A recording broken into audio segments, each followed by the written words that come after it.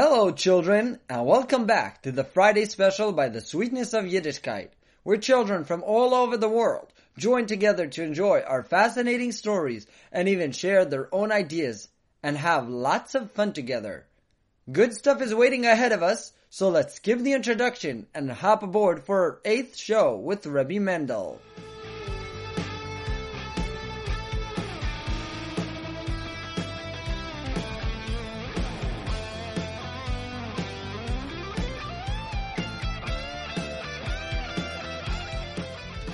This week, I would like to tell you children a remarkable story that would teach us how important it is to be nice to others. Even people who might be doing some wrong things, we must always be kind and considerate toward them in order to help them come back to the right path and come closer to Hashem. Growing up, Ze'ev was never the best student. Well, not even close. His grades were usually somewhere around the number of years he lived in this world. Though he was a good boy and never really wanted to be the C student that he was. But what could you expect from a child that could not understand a word his teachers said during class?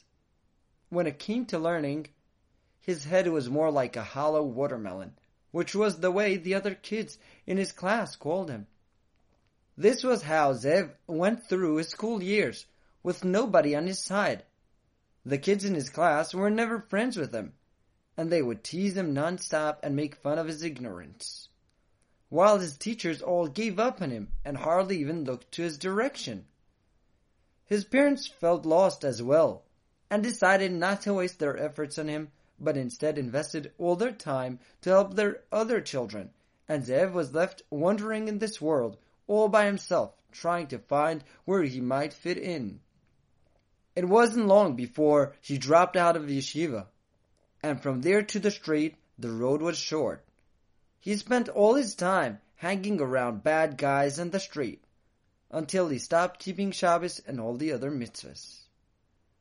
Later on, he moved away from his parents to Tel Aviv, where he lived in a secular neighborhood together with his cousin who grew up in a completely non-religious family. The time passed, and one day, Ze'ev came up with a terrible decision. He told his cousin, "I am going to marry a goyesheh girl. Her name is Marina, and she lives in big America, in a place where I will see no more Yidden." How terrible! A Yid who wants to take a shiksa for a wife, le'aleinu. He wants to disconnect himself completely from Yiddishkeit and be so far away from his people. The heart breaks to hear such a terrible story. Even his non-religious cousin was shocked.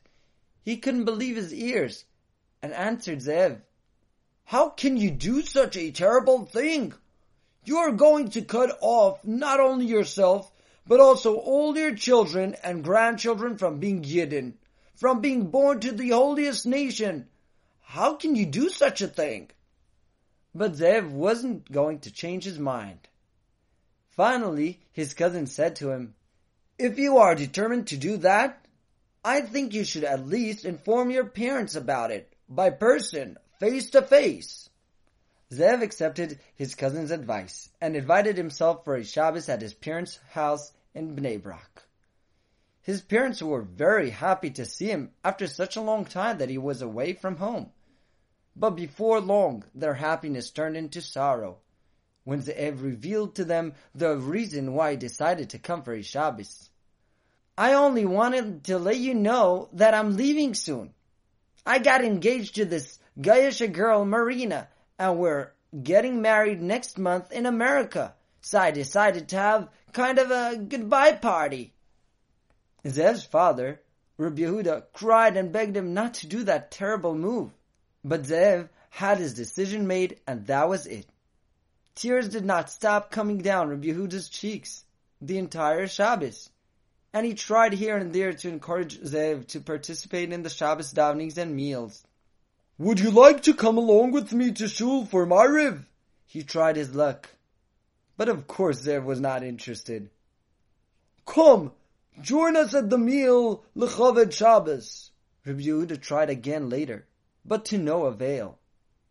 Ze'ev just sat on the porch smoking one cigarette after the other, which made his parents choke, not from the smoke, but from tears for their poor son who fell into such depths. Shabbos by day did not go very differently. Ze'ev would not participate neither in the Shacharis davening nor in the delicious meal. He just kept sitting in the armchair on the porch with his head deep inside his stupid smartphone, breaking his parents' heart yet more. After the day meal, his parents were not able to rest their weekly Shabbos rest. They only cried to each other, "Where did we go wrong along the way? What can we do to change his mind? Just imagine having goyesheh niklach." But they had no idea how to make the situation change. Finally, when Rabbi Yehuda was getting ready to go for mincha, he tried his last luck. "My dear son, Ze'ev, perhaps you would like to come along for mincha by Rav Steinman?" Lo and behold, Ze'ev accepted the offer and went along with his father to the house of Rav Steinman for mincha. Walking alongside his son was not a fun experience for Rabbi Yehuda. He was very embarrassed when all his friends and neighbors saw him walking with his son, who looked like a total guy. Yet Rabbi Yehuda was delighted that Ze'ev had finally agreed to come along for his Shabbos davening. After mincha, everybody went over to Rav Steinman to wish a good Shabbos, and also Rabbi Yehuda waited in line. When his turn came, he bent down to Rav Steinman and whispered to him quietly that his son does not keep Shabbos and wants to marry a goyesheh girl. Rav Steinman called Ze'ev over and said to him with his warm and most loving voice, "How long have you been not keeping Shabbos?" To which Ze'ev answered, 2 years. "And how many times during the past 2 years have you regretted not keeping Shabbos?" Rav Steinman asked further. Ze'ev thought for a while, then he answered, "Well, I remember very well 4 times that I had thoughts of regret, somewhere around 10 minutes each."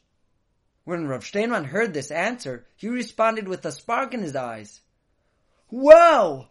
Am I jealous of you? 4 times in the past 2 years. That's a total of 40 minutes in which you were zeicha to stand in a madrega where even tzaddikim gemurim don't have the zechus.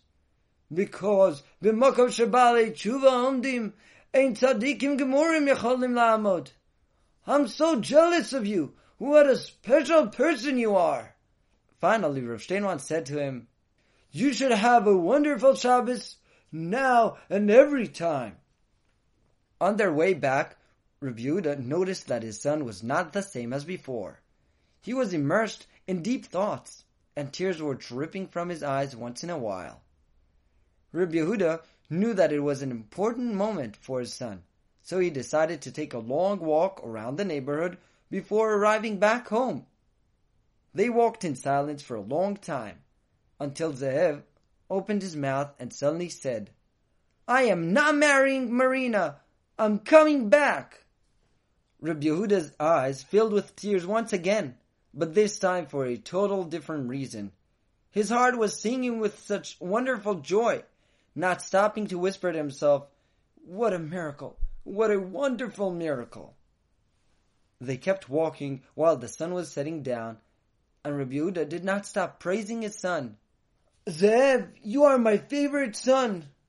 True, it took me a long time to notice that. But now I see what a special person you are, how strong you are against the Yetzer Hara. I'm not sure at all that my other children would have had such strength had they gone through the difficult nisyonos that you went through."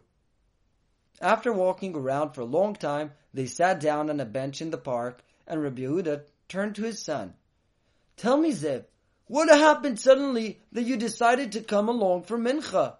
I mean, I tried asking you to come for Ma'ariv and for Shacharis, but you were not interested. Even in the Shabbos meals you did not participate. What happened suddenly that you changed your mind?" You won't believe, children, what was Ze'ev's unbelievable response. This could have been made into another story altogether. "I'll tell you, Father," Ze'ev began. "When you mentioned Rav Steinman's name, old memories came up in my mind. It happened 10 years ago, when I was in 7th grade. My teacher told us that tomorrow we'll be going for a special exam on the Gemara we were learning by Rav Steinman himself. The next day, all the kids in my class came dressed in Shabbos clothing, and we went to Rav Steinman's house. We walked in silently, with a feeling of awe in the air, and Rav Steinman began asking each kid one question, an easy question that nobody should be embarrassed for not knowing the answer. When my turn arrived, he asked me a simple question, but of course, I had no idea what the answer was, and I remained silent. So he asked me another question, something even easier. But also that I didn't know, and I just blushed and kept quiet. Rav Steinman didn't want me to feel bad, so he asked me the most simple question that's possible. What Masechta are you learning? But also to that I had no answer. I was so ashamed, and even that simple answer flew out of my head. Rav Steinman continued with the rest of the children until the exam was over. Then all the kids went over and received a candy for their good answers. While all the kids were leaving, Rav Steinman called me over and said with his unique warmth, "What's your name, Yingala?" At least for that, I knew the answer, and I replied, "My name is Ze'ev." Then he continued, "Ze'ev, by us Yidden, we do not receive schar for our grades or for being successful. We are rewarded according to the effort we put into something. Now, since everybody else worked hard only on one question, therefore they received one candy. But since you worked hard to find the answers for 3 questions, so you deserve 3 candies. Here you go, and keep on going. You're doing very well." Ze'ev turned to his father and said, "When you mentioned Rav Steinman's name, the memory of his special personality flooded my mind, and I wanted to see this special man at least one last time. And when he spoke to me now, I was so overwhelmed by his loving voice that I decided there was no way I was going to separate myself from a nation that has such special people among them. This made me change my decision, and I'm going to become frum again because I want to be part of the nation of this great tzaddik." Ze'ev climbed back onto the right path after breaking his engagement with Marina. Today, he's head of a large frum family, and he's not stopping to thank Hashem for saving him from the terrible destruction that he had almost brought on himself. And who made all this happen, dear children? Rav Steinman, with his unique warmth. Now, I would like to tell you another story to demonstrate how we can always teach everybody, even non-religious, about the sweetness of our Yiddishkeit. Rabbi Chaim Zaid is a well-known speaker in Eretz Yisrael. He was once zooming down a highway, returning home after giving a lecture to a big audience in a different city. As they were driving, he noticed a man standing on the shoulder of the road in front of a fancy car with a trailer behind it, the kind you use for camping in the mountains. Rabbi Zaid assumed the man needs help, so he asked his driver to stop and see if there's any problem. His driver gave one look at the man and realized he looked like a muscular man with big sunglasses that covered almost his entire face. Not the kind of person you would think needs any help. Perhaps not the kind you would be glad to meet either. But Rabbi Zaid insisted, so his driver stopped the car and went over to the man. "Is there any problem? Are you stuck here?" they asked him. The big man was very impressed. "Thank you so much for stopping by. I'm stuck here with no gas, and the nearest gas station is 6 miles away." Rabbi Zaid smiled warmly to the man and said, "Don't you worry. We'll drive there right now and fill up a big container with gas that would be just enough to get you to the gas station." Then he ordered his driver to get back into the car, and they drove to the gas station. They were back in no more than 15 minutes with a container filled with gas. When they handed it over to the big man, he came over to Rabbi Zaid and told him, "I am so impressed by your kindness. I was standing here for 40 minutes until you came and offered your assistance. You know, I'm a very popular figure in the secular community, yet nobody even thought of stopping by and asking whether I need help." Then he added, "I heard you are an important rabbi by the frum people. I am so impressed by the time you took off to help me, and I would like to give you a little gift to express my gratitude. Here's an envelope with 100,000 shekels. Please take it and enjoy it." Rabbi Zaid was now one to sell his mitzvah for a little bit of money, so he told the man, "It's all right. I don't have any institutions, and I have no need for any charity. Drive on and enjoy life." But the man did not yield. "You don't get it, Rabbi. I'm so rich that this is like giving you 10 shekels. Rabbi Zaid did not give in either. "I get it, but I'm fine without it. Goodbye." And off he drove. The next morning, Rabbi Zaid got a phone call. "Hello, Rabbi. It's me again from yesterday on the highway," the man on the other line began. Rabbi Zaid greeted him warmly. "Oh, hello to you too." Then the man continued, "I couldn't fall asleep the entire night. I thought about what happened yesterday, and I'm still so impressed. I was waiting for 40 minutes that someone should take interest and see if they could be of any help, yet nobody did. That is, until a very busy and well-respected rabbi passed by and took the time to help another Yid. I was overwhelmed by your kind deed that I decided I have to do something more for my Yiddishkeit. I'll tell you what I decided, dear Rabbi. I have a custom that once in a month I put on my Tefillin, which my father bought me before my bar mitzvah. Now I decided to promote it one step further. From now on, I take upon myself to put on Tefillin every single week. Once a week on my free day. You know, when else should I do it if not on the holiest day of the week, on Shabbos Kodesh? What do you say about my new commitment, Rabbi?" Rabbi Zaid did not know if he should cry or laugh. Finally, he opened his mouth and answered the dear Yid, who waited to hear his response. "What a pure neshama you have, my dear fellow Yid. I'm so glad to hear that you want to do something more for Hashem. But let me tell you something. On Shabbos, the person himself becomes the tefillin. You yourself become holy, and you get a neshama yesera. Therefore, on that day, you should serve Hashem with your own body. Let me tell you how you should do that. You should go out before Shabbos to the grocery store and get the best and most delicious foods. Then you should put a large pot filled with boiling cholent that your wife will make on the blech. And on Shabbos itself, you should bring your entire family around the table and enjoy a delicious meal with songs of praise for Hashem, to thank Him for the beautiful and successful week you had.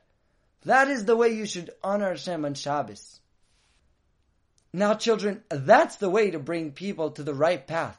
That's what works best, when you show them how kind and warm we are when we go in Hashem's ways. So let's have a sweet minute right now and thank Hashem for the wonderful week we had and for the special day of Shabbos. Now, dear children, as a special for Hanukkah, we would like to hear your Hanukkah favorites. What is your favorite Hanukkah food? What is your favorite Hanukkah song? And what is your favorite Hanukkah game? If you are interested in sharing it with our listeners, then please record yourself. Don't forget to mention your name, your age, and where you come from. Then ask an adult to email it to thesweetguy@gmail.com. THESWEETKEIT@gmail.com, or WhatsApp to 00-972-58323-9909, and we'll make sure to play it on our next podcast. See you all on our next show.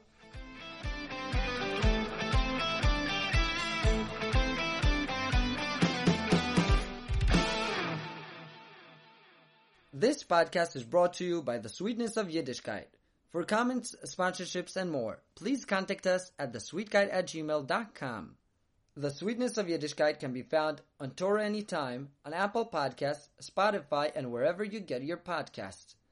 To listen to The Sweetness of Yiddishkeit on the phone, please call our Israeli number 0765-980-394.